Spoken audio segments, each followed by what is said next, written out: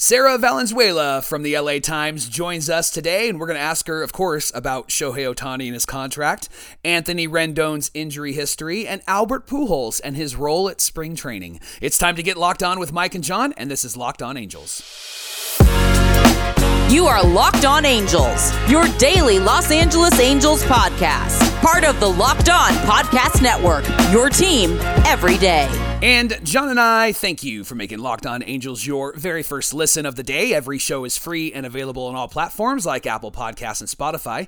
And the best way to help us out is by giving us a rate and a review. And those watching on YouTube, we're glad that you're here. Make sure that you're subscribed and click that bell to be notified every time a new episode drops. Thank you for being here with us for this very special edition of Locked On Angels, where it's your team every day. You've got the Frisch Brothers here with you, a.k.a. the Super Halo Bros. My name is John, and that's my brother Mike. And my name is Mike, and that's my brother John. Mike, we got ourselves an interview with Sarah Valenzuela of the Los Angeles Times. She's the Angels beat writer for the Times, and she's here with us talking about spring training, talking about her observations and the things that she's seen, what she's noticed about this team, who's impressed her. We have a great interview with her right now, so let's get into it.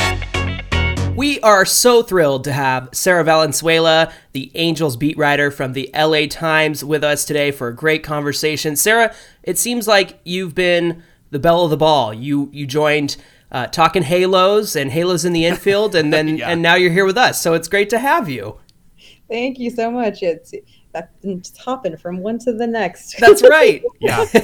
You're like Vanessa Williams. You save the best for last, though, right? Hey, there you go. There you go. What a reference. You like that? Those 90s references, bro. You know me. Oh, Hey, Sarah, let's absolutely. get started with a question just about you. Can you give us and Halo fans a bit of your background in journalism and what led you to the Angels? What was intriguing about that opportunity for you? Yeah. So I went to Syracuse University for my journalism education. And after that, I kind of bounced around from one hyper-local newspaper back in New York, then ended up at the New York Daily News, where I was in sports, and then found myself at the LA Times. For me, I've always wanted to be a baseball writer, like my whole life. It's so funny, and I've said this on the other podcasts, one or both of them.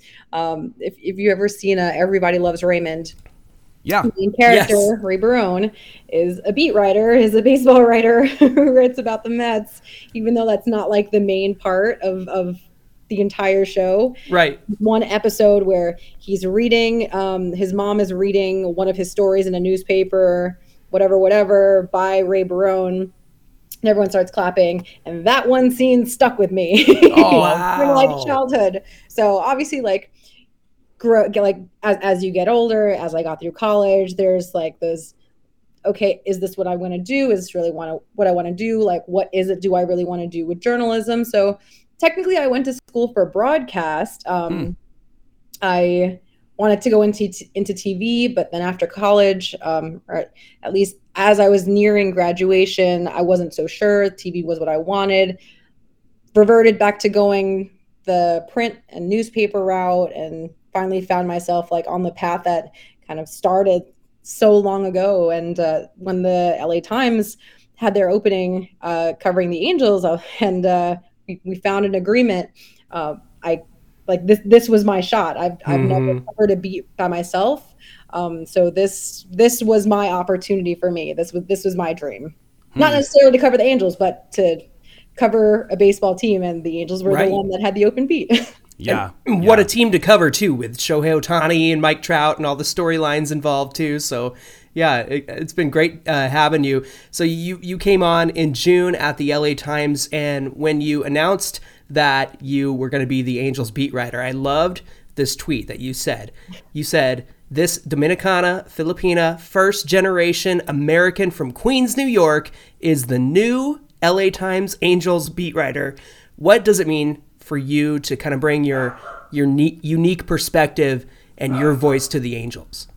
Yeah. I mean, first off, I feel like I stand on the shoulders of so many other women who came before me and opened the doors so that I could be in this position and be able to be in it Right. and feel celebrated in it and be able to celebrate myself in it. For me, I feel like I'm still finding what it is that I bring to the table. A lot of people have just told me that I have a lot of joy in the things that I'm reporting and the things that like I post. So I feel like that's one thing, but I feel like I'm still trying to find what makes me necessarily unique in my identity in what I write, if that makes any kind of sense. Yeah, absolutely. I personally loved your coverage. Mike has loved your coverage as well. And just in spring training, you've been killing it with the videos and all of that stuff. So thank you for providing us fans with the content that we need. Yeah.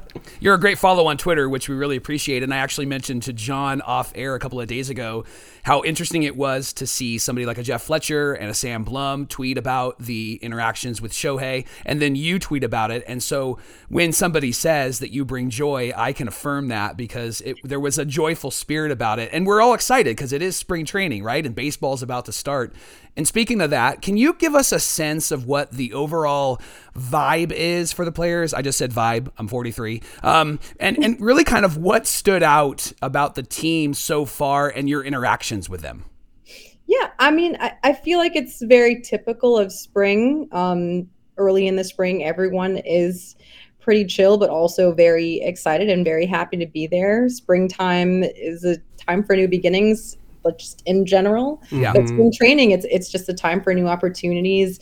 The younger guys who are there have the chance to learn from these people from these other players that they may or may not have like seen before, may have emulated. So it's a chance for growth all around. And it's a very positive clubhouse right now. That's Love interesting to hearing hear because I think a lot of Angel fans, not a lot, there's a pocket of Angel fans I think that are concerned about this team, and then there's a pocket of Angel fans that are just fools like me and John that just have high hopes for this team all the time. So to hear that there's kind of this air of excitement and what's possible, I think as a fan is really exciting to hear. Yeah, I mean, definitely. And spring training is definitely the time for it. Especially with all the moves that the Angels made in the offseason. The guys who are returning kind of see an improved depth where that kind of really hurt them last year. So definitely. It's this hope for, okay, we've filled in some of these holes in like the lineup and like in the roster. Let's see what we can do with it, because on paper it looks good. Right. On paper, and I've actually said it a few times on the podcast, like, on paper, this team's great, but games are not played on paper, and we need all of the depth that we can get with this team. And so I was happy to see the moves that they made. Speaking about the chemistry with the team, have you been able to kind of observe Phil Nevin with the players? And what we've heard is that he's really done a great job with building a good relationship with the players. What have you seen in that regard? Yeah, first, it's kind of I don't know if it's serendipity is not the word I'm looking for. It's a privilege, just from like a personal standpoint, that I get to start my career, and I am covering a team with a manager that is also starting his like major league managing career. Yeah. I have no idea how long his career is going to last, but it is a privilege that I get to see it from the beginning, like as it's unfolding. So from a baseball like fan standpoint, I think that's like kind of cool. Absolutely. But as far as Phil, I think he is very much like a product of the mentors that he's had throughout like his career, both as a player and as like a coach, third base coach, and then minor league manager. I guess I would describe him as for lack of better terms, a player's coach. I think he already established to a degree last year a good rapport with the players and a trust with the players, and I feel like that's just carried on to this year now that this team is like it's his first spring training as the manager of this team. And a lot of the things that some of the players have told me about how they see his clubhouse being run is there's a sense of like accountability that he holds to players. there's a lightness, but there's also like a strictness in that same accountability. So so far, so hearing good things too. That's great.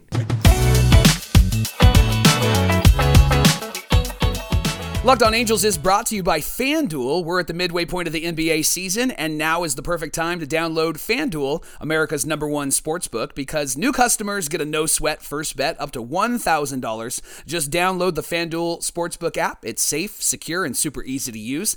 And then you can bet on everything from the money line to point scores to threes made. Plus, FanDuel even lets you combine your bets at a chance for a bigger payout with the same game parlay. So don't miss your chance at a no-sweat first bet up to $1,000 in bonus bets when you go to FanDuel.com/lockedon. You got to go to FanDuel.com/lockedon to learn more. Make every moment more with FanDuel, an official sports betting partner of the NBA.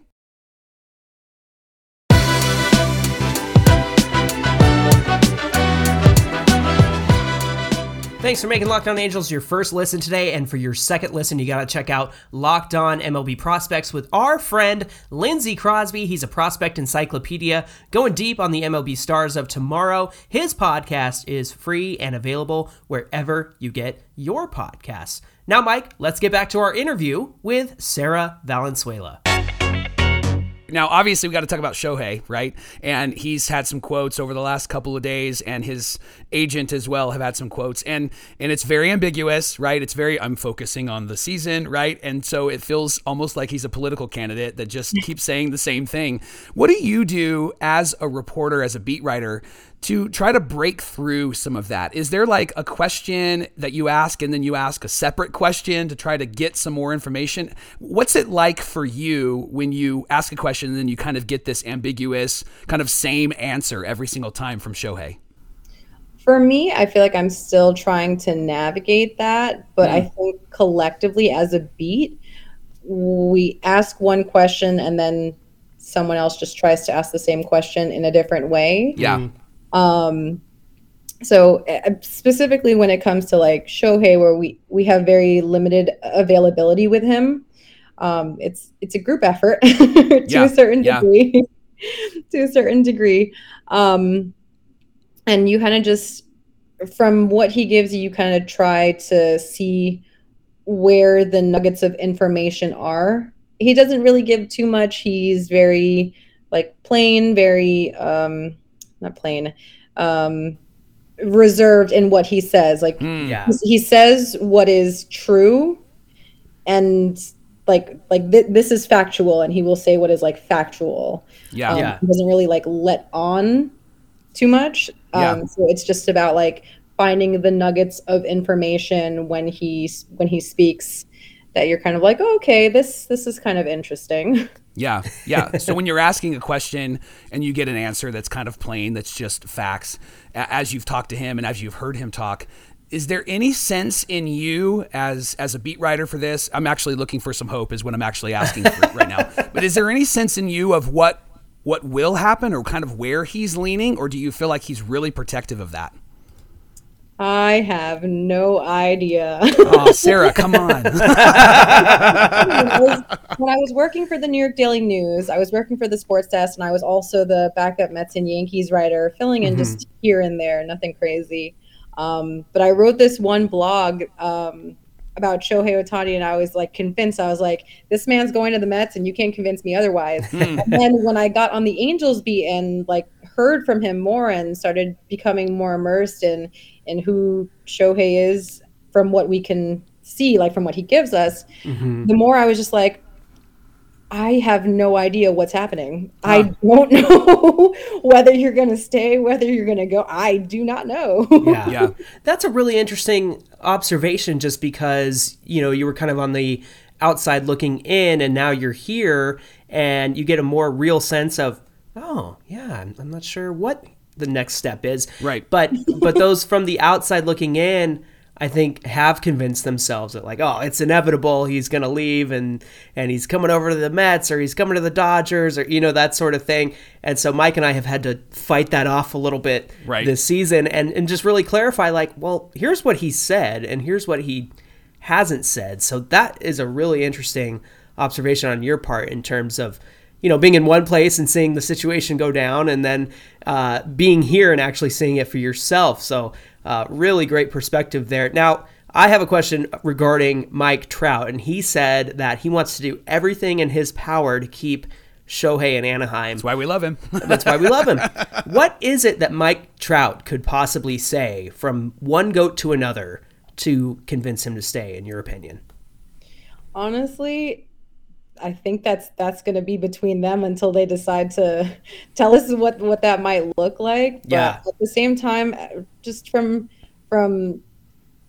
seeing what their relationship is and just hearing Mike talk about it, just since I joined the beat last year, hearing him talk about Shohei, it seems like they're pretty close. So I think there's a degree of, yes, he's going to try and convince him to stay. Like, I'm sure all of them are going to want him to stick around. But at the same time, there's a realness that I'm sure will, like, if they ever discuss it together, there's a realness that comes with it that goes beyond you need to stay here, selfish reasons, and a realness that goes with, like, this is a really big decision. Yeah. And, no matter what Shohei decides, it's gonna shock everyone. Right. The moment he decided what he's gonna do, everyone's gonna lose their minds. But Right. He's going to the Royals. Mike was saying that, like, on a very, like, real level, whatever advice wise, not like a convincing him to stay wise, is really just he needs to make the decision for himself. Like, it can't be for anyone else. It has to be for him. Absolutely. Yeah, and you're right. Like, as soon as he makes his decision, there's going to be people. Let's say he stays in Anaheim, and there'll be those people that thought he was going to the Mets or going to the Dodgers, right? That are going to say, "Oh, I guess he doesn't want to win," right? And then of course, Angel fans are going to be like, "No, he's going to help us win." And so that's why I loved what Mike said. It can't be to try to impress or to try to perform for somebody else. He's got to make it for his own life and his own decision. And speaking of decisions, there was an interesting conversation and quote from Anthony Rendon, who was talking about life after baseball, and he wants to have a comfortable life and be healthy for that. And he said that he's heard and seen a lot of the criticisms of him from Angel fans over the last few years. We got a healthy guy in 2020, but it was a shortened season. And then 2021 and 2022, we haven't really seen Anthony Rendon at his peak and really performing well. What's your perspective on what he said, and how did it come across? What was the vibe, the energy as he shared that with you? I think it came across, for me, it came across kind of on a really, like, real personal level. It's a real in the sense that, like, there's a self-actualization to, yes, he is a very good baseball player, and that's the reason why the Angels signed him. Once upon a time, he was premier third baseman that everyone who needed a third baseman at the time back in, the end of 2019, everyone's like, oh my God, we need Anthony Rendon. Yeah. So, like, there's a reason why he was signed, and it's still there somewhere. But at the same time, he also, like, intimated that there was so many surgeries and so many, like, injuries that he's had that it's like, it's worn on him. So I feel like there was a very real actualization with himself that, like, yes, I want to play baseball, but also I want to, like, be okay enough for my family and for my kids. Right. So I think it was kind of a more, not intimate. It was, I'm going to keep using the word real because I can't think of the word I want to use. Right. Yeah. I think it was just a little deeper. It was just a little deeper into what I think he wants for himself. Yeah. And like for like his life, because he's not just a baseball player. He is also a real person. Right. These are humans that are really talented, that are playing a game, right? And they have real families. And I think sometimes when they see the criticisms and they hear the criticisms, it probably can kind of get stuck in your heart a bit. And fans can sometimes just see them as performers instead of as like, oh, that's a dad, right? That's a brother, that's a son. And so that's why his words really caught me, because he is thinking about what happens after the 4 years. Maybe he does retire, right? And he wants to be a healthy guy. Who wouldn't want to be that? So I I appreciated his comments there. Yeah, I asked Phil Nevin about it afterwards, just if there's a certain conversation that you have with certain guys about, from your like mental standpoint, remembering that you are more than just a baseball player and you are like an actual human being. And he kind of talked about it a little bit, but he was saying like, a lot of guys, especially like when they have kids, like they all come to that same like realization that like there's more to life than just baseball, and like you have your kids and you have your family. So it doesn't necessarily mean he's going to like outright retire after 4 years. I mean, he's still young. He could still play for many more years, but just a thing that like a lot of guys like Rendon just have in their minds of like, yeah, there is more to like my life than just baseball.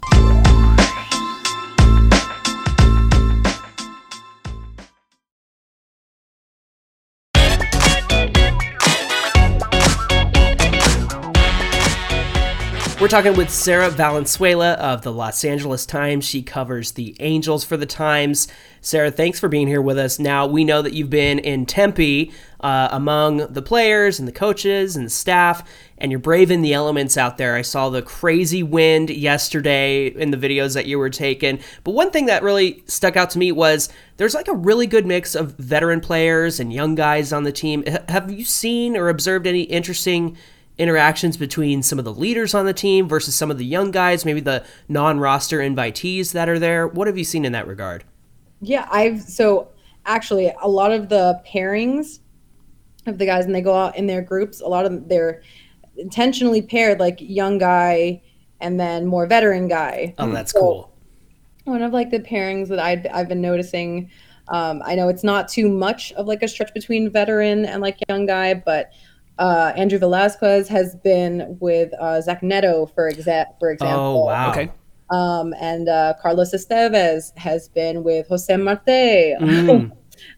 So there's like these partnerings with like like younger guy, and then the more veteran guys that have kind of gone off in groups like intentionally. Yeah. So I love that. That's been really cool to see. Yeah. Is that something that Phil Nevin decided to do, or is the other coaching staffs, or who do you think's behind that? I have no idea. Huh. I have no idea. It seems like a Phil move. That's why I was wondering, because just based on what you were saying about him earlier, I'm like, I mean, just the fact that they're pairing up those young guys with those guys who have been around for a while. Even Velasquez and Neto. I mean, if like we know Neto can hit really well, but he could certainly learn some things from Velasquez at shortstop, because Velasquez's glove is just phenomenal. So that's really encouraging to hear that they're pairing those guys in that way. Yeah, absolutely. Are there any players that you've noticed, young or old veterans, that have been kind of impressive? Like they've shown up and it just seems like they are on their game and they're ready to go? Honestly, I think Ben Joyce has been one that I don't know if it's different from what he came out of AA doing last season, but I hadn't actually seen him pitch in person prior to like his first few bullpens here at spring training. So the first time I saw him throw, I was like, I think like every video I tried to take of him, I had to like delete and try again, or like try and cut the audio, because I was like, the whole video was just me going like, wow. Like his warm-up pitches were coming out like triple digits, and I was just like, what is going on? Yeah. And he has a little bit of a crowd sometimes when he throws his bullpens. Some other guys come to watch him. So he's been pretty exciting. Colton Ingram, who I wrote about. I have to throw in all the random stories that I've written so far. Yeah, do it. Yeah, Colton Ingram's also been pretty exciting to see so far. I haven't seen his spring too much, just because it's hard to keep track of all of them. They're on like 4 different fields, plus the bullpen. Yeah. Everything's happening at the same time. But he looked pretty good in his first bullpen that I saw. When I talked to him in the off season just about everything he was working on, he told me he was going to add they wanted him to add a changeup. They wanted him to add more sweep to his slider. When I spoke to Matt Wise, the pitching coach, about it, they're like, yep, he did those things. Wow. That's cool. Like, That's encouraging to hear. Yeah. Edgar Quero, I haven't seen too much of his him doing stuff in spring. Like I've seen him learning in spring and like doing the like catching drills and stuff that they do, but he's someone that's like on the radar of like really promising talent that, I mean, he's not going to jump right into the big leagues after this spring. Sure. But like this spring training is big development for him, especially him being so young. Have I seen Jeremiah Jackson? I've seen a few of his batting practices, and they looked good, but I don't have anything to compare it to from like what he was doing. Right. I think it's for Logan O'Hoppe. He's been catching a lot of Shohei's bullpens and lives. Well, Interesting. He did his first live today, so I shouldn't even say a lot. He did the one today, but he caught his a few of his bullpens. Yeah. So I think that alone is telling. Yeah, Right. that's huge. Yeah, because Max Stassi was kind of his main catcher last year, and then there's that conversation of who's going to be the guy that is the starter coming out of spring training, and obviously everybody's really hyped on O'Hoppe. So I think it's really cool to hear about some of those young guys because we feel confident with this team, and they've added some good pieces, especially in the bullpen. But when you've got guys like Eric Torres and Sam Bachman and even Ben Joyce who are just getting people's attention, probably you heard Ben Joyce and his fastball before you probably saw him, right? Because I'm sure that there's probably some snap on that fastball. It's crazy to hear and see in person. The ball, like usually, okay, you hear a fast pitch, like you can hear a pitch, like it has that hiss sound. Yeah. Joyce's fastball doesn't just sound like a regular hiss. It sounds like it is like seething the air, like it is singeing the air that it's crossing. That's awesome. And I just, yeah. That's amazing. So Sarah, Albert Pujols is back in an Angels uniform. He's fulfilling that 10-year personal services contract. Special instructor has been his title. Now that he's back, what have you seen him doing in spring training? What has been his role so far? What are your thoughts there? Yeah, so I think they said he was a special assistant to the club because he's going to be floating around to a few different things. Yeah. At least after he goes to some of these like instructs. But so far with the Angels, like here at camp, I've seen him kind of like mentoring guys in the cage. I haven't seen him too much after that. Like I've primarily seen him in the cage, so I'm not too sure where else he's been floating to. And then after he leaves Angels camp, he's supposed to be going to their facility in Dominican Republic to do the same thing, just mentoring some of the young guys. And that's awesome. That was one thing we were very excited about when we found out he was going to come back and fulfill that contract, just because who better to learn from, especially if you're an international free agent signed by the Halos and Pujols is there. I feel like he's going to go a long way in mentoring those young guys and helping them come to the U.S. and get acclimated and things like that. Yeah, he's got 23 years of experience, and then of like knowing how the system works, knowing how the business works, and definitely a plus to helping there. Absolutely. Yeah. Hey, Sarah, before we let you go, you shared a story in our pre-show conversation about somebody hitting a home run and then like talking to Mike Trout. Would you share that story with our viewers and our listeners? Of course. I wish I could do like a overheard at Angels camp kind of. Oh, heck yeah. That'd be fun. I love that. kind of thing. But today, during batting practice, someone hit back-to-back home runs and then kind of like lightheartedly was like, is that what it feels like, Mike Trout? Nice. Love that. Did I impress you, sir? Yeah. Hey, Sarah, where can everybody find you on social media? Where can they find your work? Yep. You guys can find me on Twitter and Instagram. It's the same name, at Sarah_Isabel VEE. Sarah is spelled SARAH. Isabel is spelled ISABEL.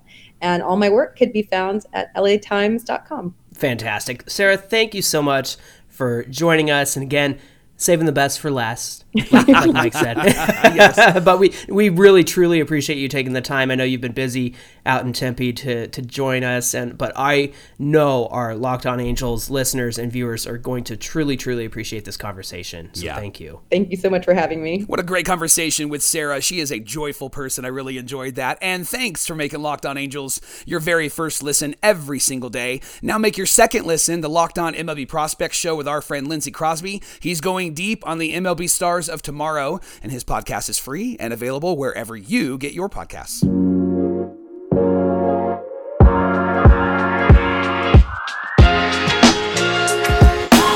Hey, be sure to give Sarah a follow on Twitter and Instagram as Sarah with an H_Isabel VEE. So be sure you give her a follow and follow us at Locked On Angels on Twitter and at Super Halo Bros on Twitter and Instagram. Mike, what do we have on deck for Friday's show? Well, let's talk about who should be the starting catcher for the Angels this season. Who's going to be the starter as they break camp? Johnny, we'll give the options, and we have some thoughts and opinions, and that's tomorrow on Locked On Angels. Of course we have some thoughts and opinions. That's why we're here. Heck All right, yeah. friends. We hope you'll join us again tomorrow. In the meantime, my name is John, and that's my brother Mike. And my name is Mike, and that's my brother John. Big thanks to Sarah Valenzuela for joining us today, and we will see you right back here tomorrow.